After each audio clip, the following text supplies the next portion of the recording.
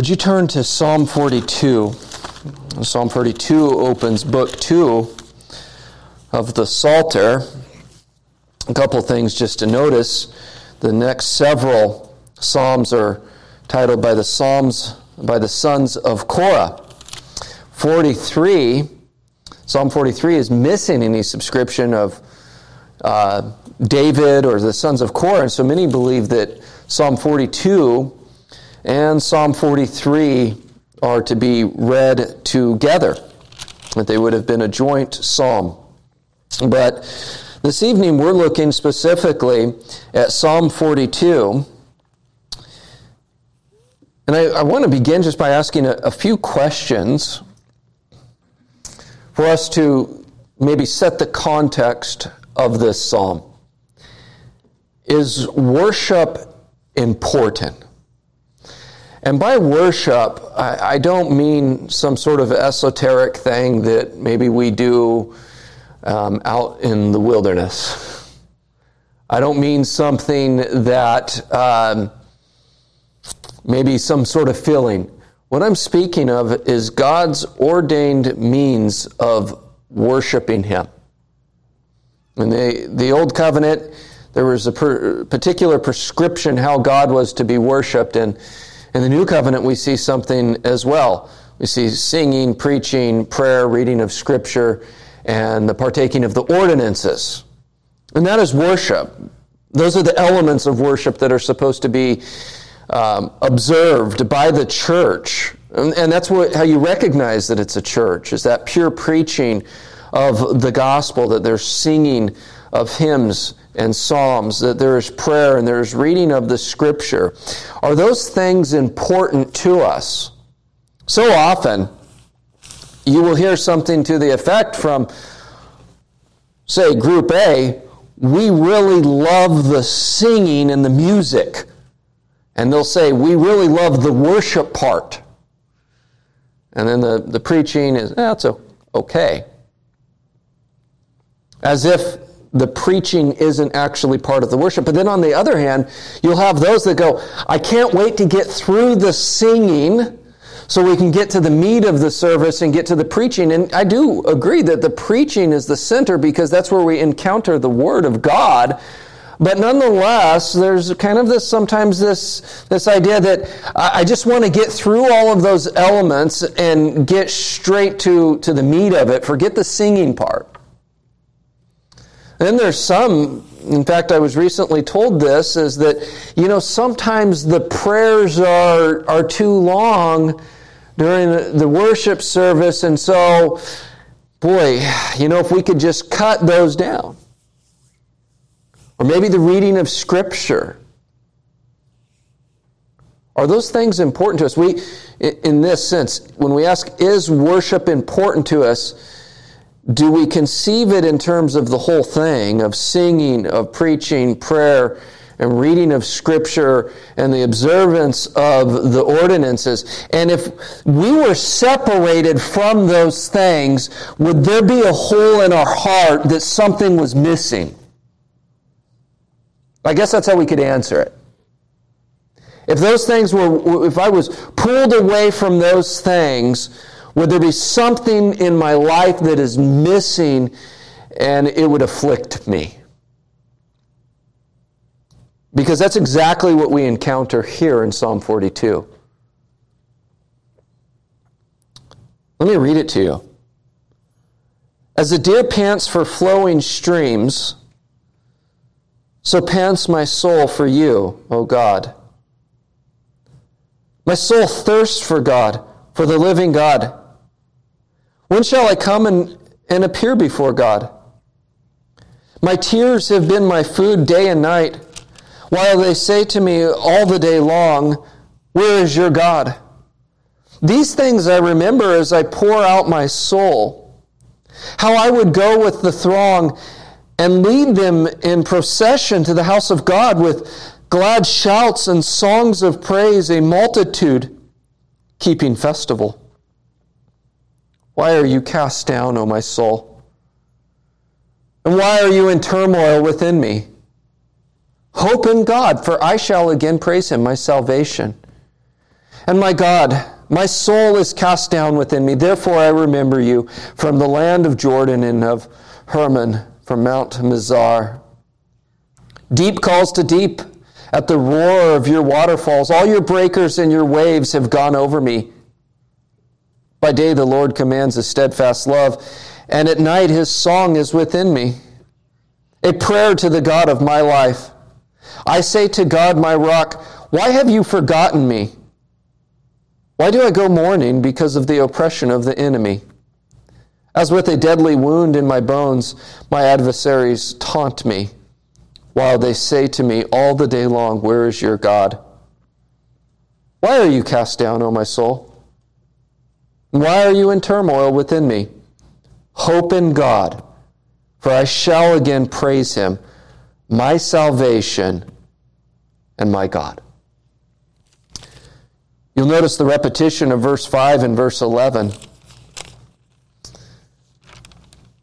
where the psalmist repeats the same statement. So if you were to divide this psalm, and by the way, I think it's sometimes helpful as an exercise as you're reading through the Psalms yourself to look at where those natural divisions are, because it's helpful to see the flow of thought. The first 5 verses are a unit, and it's the psalmist's desire for worship. And then when you get to verse 6, all the way through verse 11, you can see it's his dedication to worship where he's at. He begins with saying these words, as a deer pants for flowing streams, so my soul pants for you, O God. And that's many of you probably remember the Vineyard, I think it was Vineyard or Maranatha music had that as one of their popular choruses that you would sing. If you remember that, it would have been around in the 1990s, so you probably have that song stuck in your head. And I can remember singing it. That sounds wonderful, but I'm not experiencing that. Because this is very vivid and emphatic language of a deer that has been maybe being chased and is parched and is revived when it gets to water and takes a drink of water. And perhaps you have been fatigued, and when you take that drink of water, it's like you instantly snap out of that fatigue. And that's the picture and that desire that the psalmist has for God, that they will only be revived in God. Now, the whole reason he says this is because the psalmist is no longer in Jerusalem and can no longer worship as God has prescribed. Look at where we see in verse 2 where it says, when shall I come and appear before God? You'll notice in verse 6 where he says, therefore I remember you from the land of Jordan and of Hermon, from Mount Mizar. In other words, the psalmist is far away from the worship that God has prescribed, and he's in the wilderness by himself, so to speak, and cannot experience that worship that God has said this is how you are to worship. And so as we look at this, as a deer pants for a flowing stream, so pants my soul for you, O God. This is a desire not from guilt of I need to be in church, but this is a desire from the heart of a truly regenerate man that desires to be in the worship of God. I like what Peter says. Like newborn infants long for the pure spiritual milk, that by it you may grow up into salvation. In other words, worship itself is a means of God's grace for our sanctification, for the strengthening and for the furtherance of our faith. We're nourished in worship, because there it is where we encounter the Word of the living God. And Peter compares it to a baby. A baby really only cries for certain reasons. And the main reason is that baby is hungry. And you will not silence that baby until it's fed. That is what Peter describes the longing of the Word of God, which sounds so much like the Psalms over and over, where David says, I desire this Word of God. But here it is that he desires. He says, my soul, verse 2, it thirsts for God, for the living God. When shall I come and appear before God? That is, when shall I have opportunity to be in Jerusalem and worship God again? And he's thinking of how God has told him and told and instructed according to his law how they are to worship.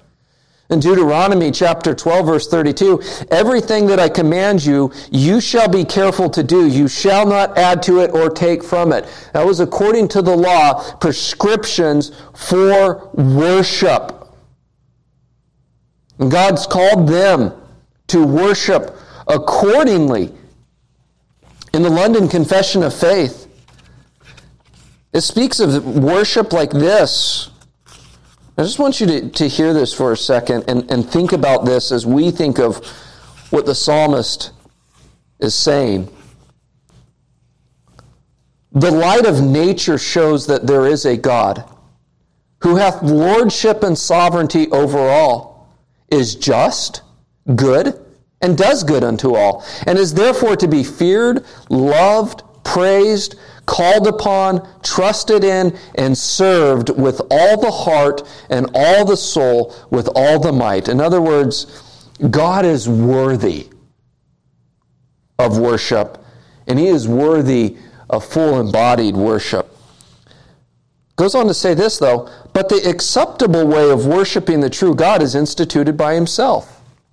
In other words, God who creates us, and by the way, it's inbred in man that they are worshipful people. Every civilization, whether they have the Word of God or not, does one thing in common: worship. They just don't know what they're worshiping, apart from God's revelation. So we're called here to worship according to His Word. It says, and so limited by His own revealed will, that He may not be worshipped according to the imaginations and devices of men, nor the suggestions of Satan, under any visible representations or any other way not prescribed in the Holy Scripture. You know how to know if a church is a biblical church is you look at their worship. And when you've experienced that, worship according to God's commands, then you don't want to have it any other way. And David had practiced. In fact, he looks back on how he had led people in this worship. He says that in verse 4, how he would lead them in the procession to the house of God. He had experienced that worship, and for him, it was everything.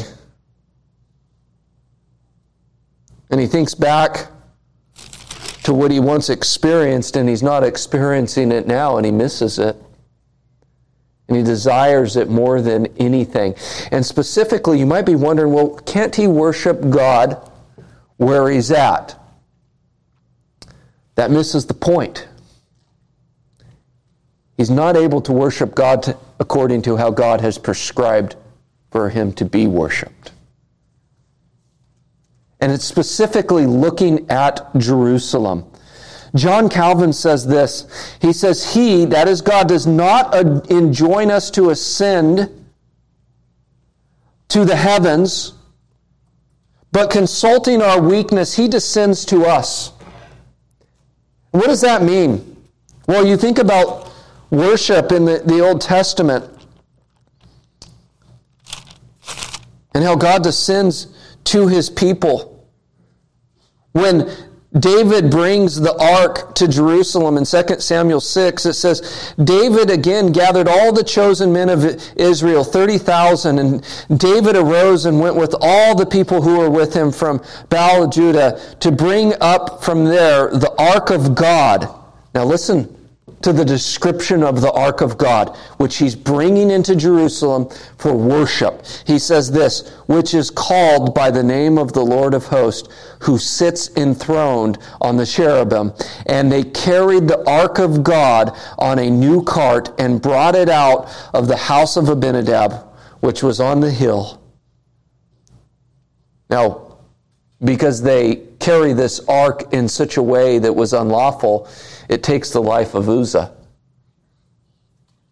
And Uzzah at that moment, and David along with everyone else, recognized something very important about worship and God, is that we're not free to tweak it any way we want. It cost Uzzah's life. It cost Ananias and Sapphira's life, because they thought they could approach God in worship according to their own imagination. But David looks at Jerusalem and recognizes God's presence, especially with the children of Israel in the tent of tabernacle in Jerusalem, where the Ark of the Covenant is, and God's special presence is there, and he's away from it. And it brings him heartache. I just want you to just draw a parallel for a second, where I believe this would be an applicable parallel, is we as a church, just a local church, not even speaking of the church universal, the local church, are also promised a special presence of Christ in our gathering. Now think about that. Christ promises his special presence with his people in discipline. We're told that Christ is present in discipline. In Matthew 18, verse 20, for where 2 or 3 are gathered in my name, there I am among them. Meaning when the church is practicing discipline, and discipline is a mark of the true church, Christ says, I'm there with you in that. And just as he promised to be with the children of Israel in their judgment in 2 Chronicles 19:6, I will be with you in judgment, Christ says, I will be with you in these things in the church. Christ promises his special presence with the church. He promises us his special presence in the mission of the church, where he says in Matthew 28:20, I am with you always to the end of the age. And you think of the picture of Christ with the local churches in Revelation, where we read in chapter 1, verse 12, then I turned to see the voice that was speaking to me, and on turning, I saw 7 golden lampstands. That's 7 churches. And in the midst of the lampstands, one like a son of man, clothed with a long robe and with a golden sash around his chest. That Christ is walking amongst his people in the gathering of the saints. There's a special presence of Christ when we gather in his name. So imagine now you're removed from that. You're removed from the fellowship of the saints. You're removed from that. What we are promised is a special presence of Christ. And we haven't even gotten into the presence of Christ in communion. His spiritual presence with us by his Spirit. And it's amazing when you see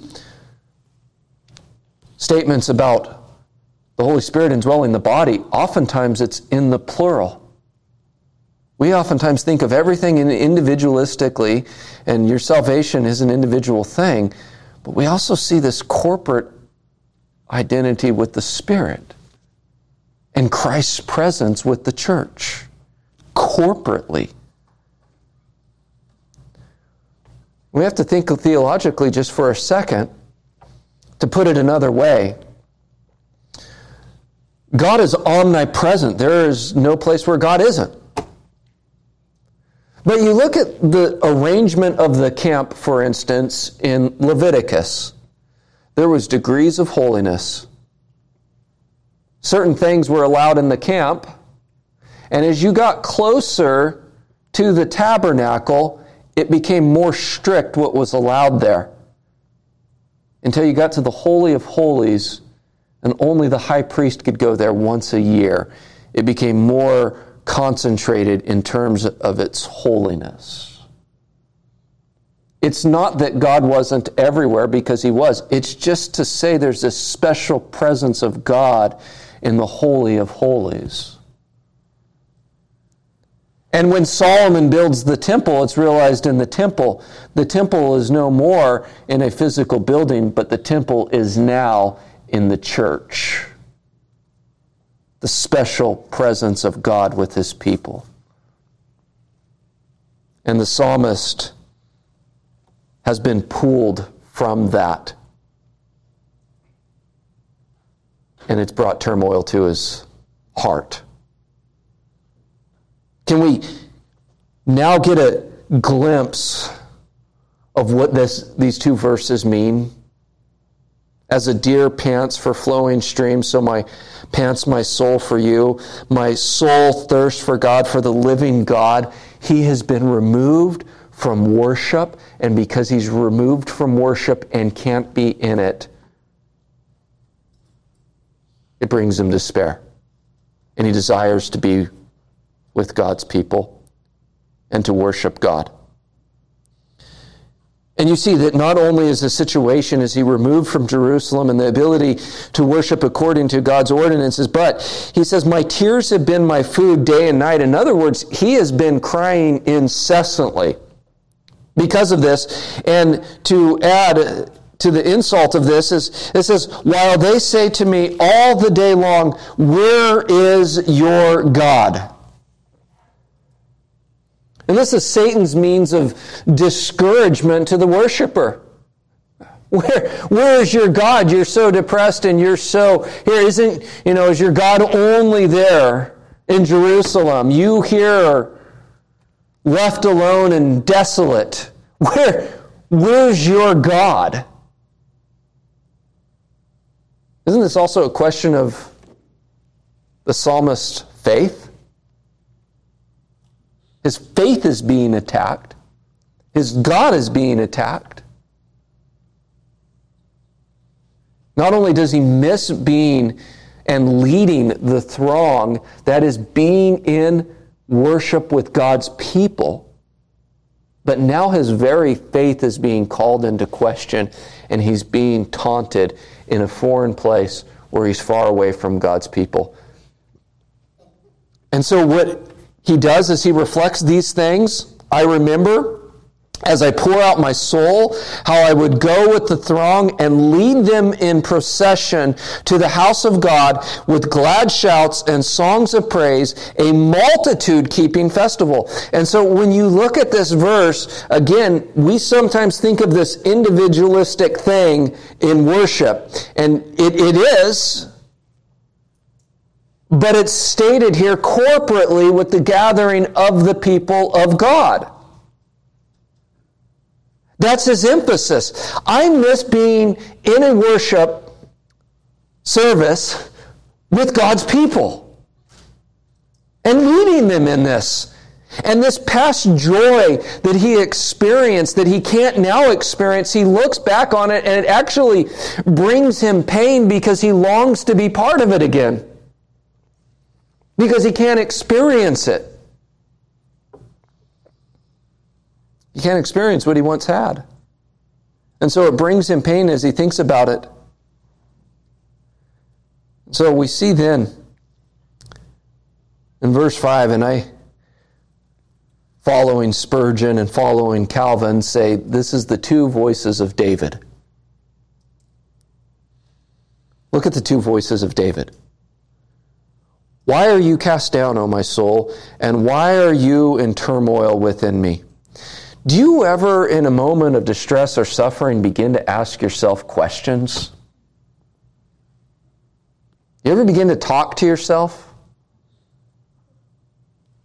You answer yourself probably too, right? That's how we work through things. And that's what David's doing here. He's asking himself, why are you cast down? Why are you in turmoil within me? That's his question, because he's obviously in turmoil. He's away from Jerusalem. He's away from God's people. He's being taunted by people in a foreign place. And so he then asks a very legitimate question, because he is down, because he is in turmoil. He says, why are you cast down? And then he says this with this answer. And this is the answer we have to tell ourselves, is this, is hope in God, for I shall again praise him, my salvation and my God. Regardless of what his circumstances, is he had a confidence that he would worship again. And whether he knew this as a temporal worship of returning to Jerusalem, or that the Lord would maybe bring him home and he would eternally be worshiping God, he knew this. He says to hope in God. That's his advice to himself. He asks, why am I in turmoil? And then he gives himself the advice. You need to hope in God. And he's with confidence, for I shall again praise him. Spurgeon says this is David having faith reasoning with his fear. This is we see here his faith and his fear working together. And his faith reasons with the fear that he experiences. He moves on into the second part, again to start off much like verse 1, where he says, my soul is cast down within me. Therefore, I remember you from the land of Jordan and of Hermon, from Mount Mizar. So he's looking off to Jerusalem. He's missing the ark. He's missing God's people. He's in this place where he's being taunted. And from there, after he has said, I shall praise him. He's my God. He's my salvation. I will praise him again. And it's from there, at this point where he's separated from that, where he says, therefore I remember you from where I am. I wonder if David, experienced what Stephen teaches in Acts chapter 7. If you remember in Stephen's speech, where he talks about how Abraham was called not in Jerusalem. He was not called when there was a temple. But yet Stephen's point is this, as God's presence was with Abraham. God's presence was with Isaac, was with Jacob, was with Joseph in Egypt. God's presence was with David. You just wonder maybe if David began to run the Torah through his own mind and say, wait, you were with Abraham in a foreign land. You're with me in a foreign land. And David had, while he did not have the means of worship that God had prescribed, he had the Word of God. I think of Psalm 119, verse 97. Oh, how I love your law. It is my meditation all the day. And I know sometimes people, say, well, we don't know who wrote Psalm 119 because it doesn't give a description to David. David wrote Psalm 19. And if I'm wrong about that, then God will reveal that to us in heaven. But it certainly reads like David.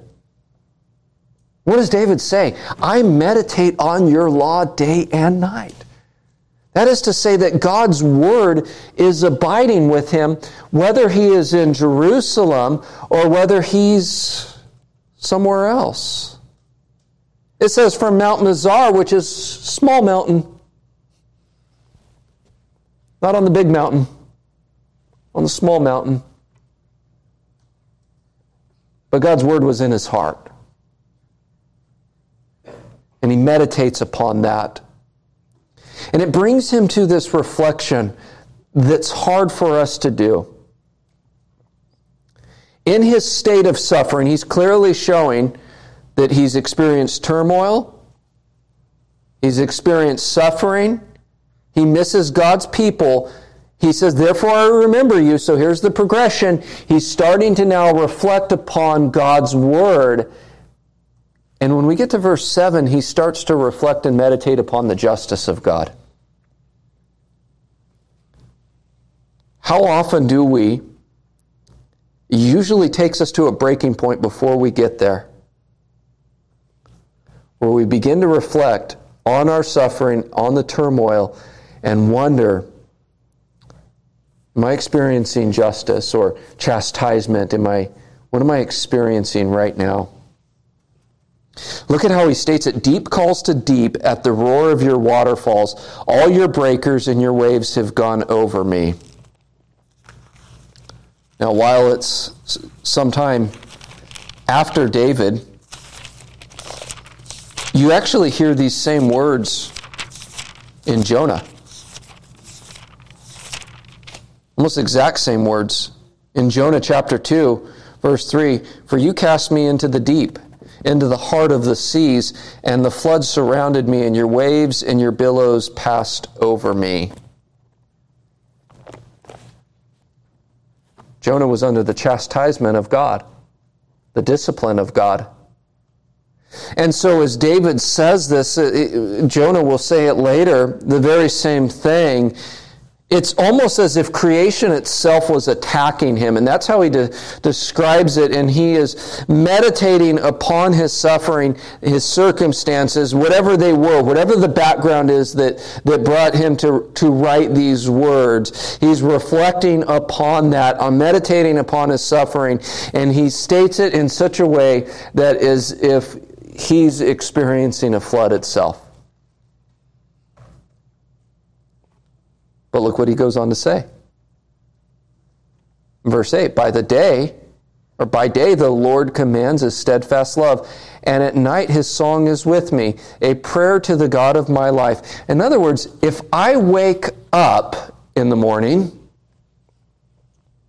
I've experienced God's steadfast love. And when I go to sleep at night, there's a song in my heart, and there's a continual praise and prayer to God. Now, this is an amazing progression you see, because if you look through this, in verse 3, it says that he's been taunted. He says, while they say to me all the day long, where is your God? He's still not back in Jerusalem. He still hasn't been returned back to worship or able to go home. And when he gets here, he goes on to say that they're still taunting him in verse 10, as with a deadly wound in my bones, my adversaries taunt me while they say to me all the day long, where's your God? So think about it. He's saying, my soul longs for God, my soul thirsts for God, as a deer pants for water, so my soul pants for God. My enemies are taunting me. I'm in a foreign land. His desire is to be back with God's people. His desire is to be back in Jerusalem.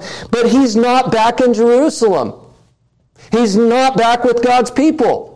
And he's still being taunted. But yet, verse 8, after he has meditated upon the justice of God and the discipline of God, as he has meditated upon these things, he says, there is a song within me. Something changed in him. Because when he wakes up, it brings an awareness of God. His enemies are still there, but there is an awareness of the presence of God, and he responds to the revelation of God in his heart with worship. Now, you sometimes think of Ezekiel and how God reveals himself to Ezekiel as he's in exile. And what an encouragement that was, as all of them were, Ezekiel included, were looking to Jerusalem to worship because they were removed from there. They were in exile, and their hearts longed for God, and God reveals himself to them in a strange land. They couldn't do the sacrifices. They couldn't do the ordinance. They couldn't do any of those things. They were in exile. Their hearts longed to be returned there. And God reveals himself to Ezekiel and says, I'm sovereign over all things, and my word still rules. I'm God over the gods of Babylon. And so here David is able to recognize God is with him, even in this wilderness. It's amazing what he says is a prayer to the God of my life. That is a speaking of his open access to God in prayer. Look, you don't have to pray in church as the only place you can pray.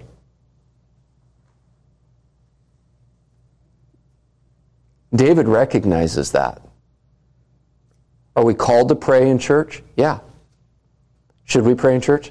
Absolutely. The gathering of the saints is when we must always have that marked by prayer. It's a wonderful thing. As David is off by himself, though, he recognizes, I can still pray to my Heavenly Father. I can still go to him in prayer. I still have his word. He has revealed himself to me, and I can still respond in worship.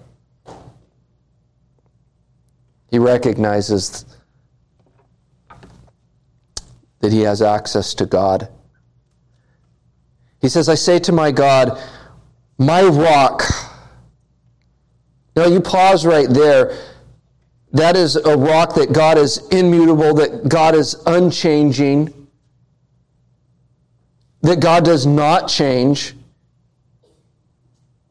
But yet, as he says this, I say to my God, my rock, he's already said the God of my life, he goes, why have you forgotten me? Why do I go mourning because of the oppression of the enemy? He begins to question God. Now, if that sounds off-putting, it shouldn't, because notice how he addresses God. My rock, my stability, you are the unchanging God. You are my refuge. Why have you forgotten me? He hasn't lost hope in God. He's coming to God with questioning. Let me tell you that actually, going back to Peter, Peter tells us this too. David says he's in turmoil. David says he's suffering. He's not with God's people. He misses it. Notice what Peter says in 1 Peter 5:7. Casting all your anxieties on him because he cares for you. Do you really believe that? That our rock, our refuge, that he cares for you? We shouldn't question it because he sends his son to die for us. Greatest example of love that God could show us. He cares for you. We need not doubt it, because if you are in Christ, he cares for you. And he tells you, I care for you, so cast your anxieties on me. Take your suffering to me. Take your turmoil to me. Bring it to me. And we can do that because he is our rock. Because he is our salvation. Because he is unchanging. We can cast our anxieties on him. And so David just openly, in the sincerity of prayer, asks, why have you forgotten me? Why do I go mourning? Because of the oppression of the enemy. Then he says what the enemy's doing. As with a deadly wound in my bone, my adversaries taunt me while they say to me all day long, where is your God? So they're saying the same thing. He's repeating the same thing. He says, this is like it's breaking me. It's an unbearable taunting. But the difference now is that he's in communion with the Lord. And he's able to bear up under it. And so, but as he reflects it from this new position that he's in, he again then asks, Why are you cast down, O my soul? And why are you in turmoil within me? Hope in God, for I shall again praise him, my salvation and my God. So we go back to those two voices of David. David asks a question, why are you so down? And then he reminds himself, hope in God. Hope in God. What was his desire? To be in worship. Now, if we look at verse 1 again, we say, as a deer pants for flowing streams, so pants my soul for you, O God. My soul thirsts for God, for the living God. That ought to be our desire for worship as well. That ought to be our desire for worship.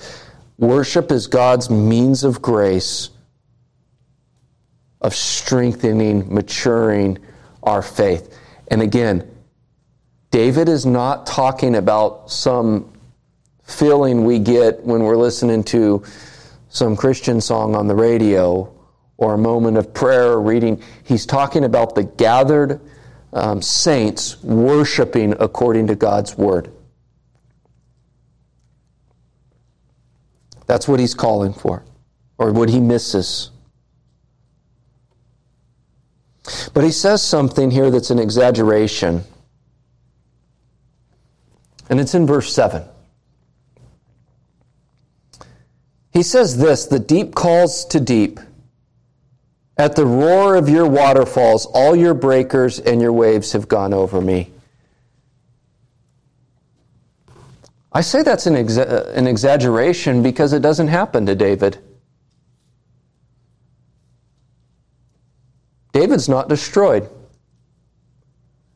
David returns as king and is able to set aside the means for his son to eventually build a temple and for worship. David returns to Jerusalem and is able to lead the people in right worship of God. David's able to experience these things. So when you read this, you realize, wait, that's really not true. David wasn't destroyed. David lived to a ripe old age.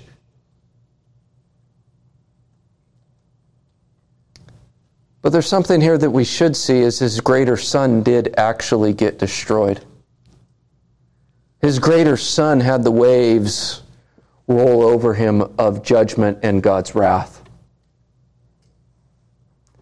And it's the same son that truly, from a pure heart, could say, so my soul thirsts after God.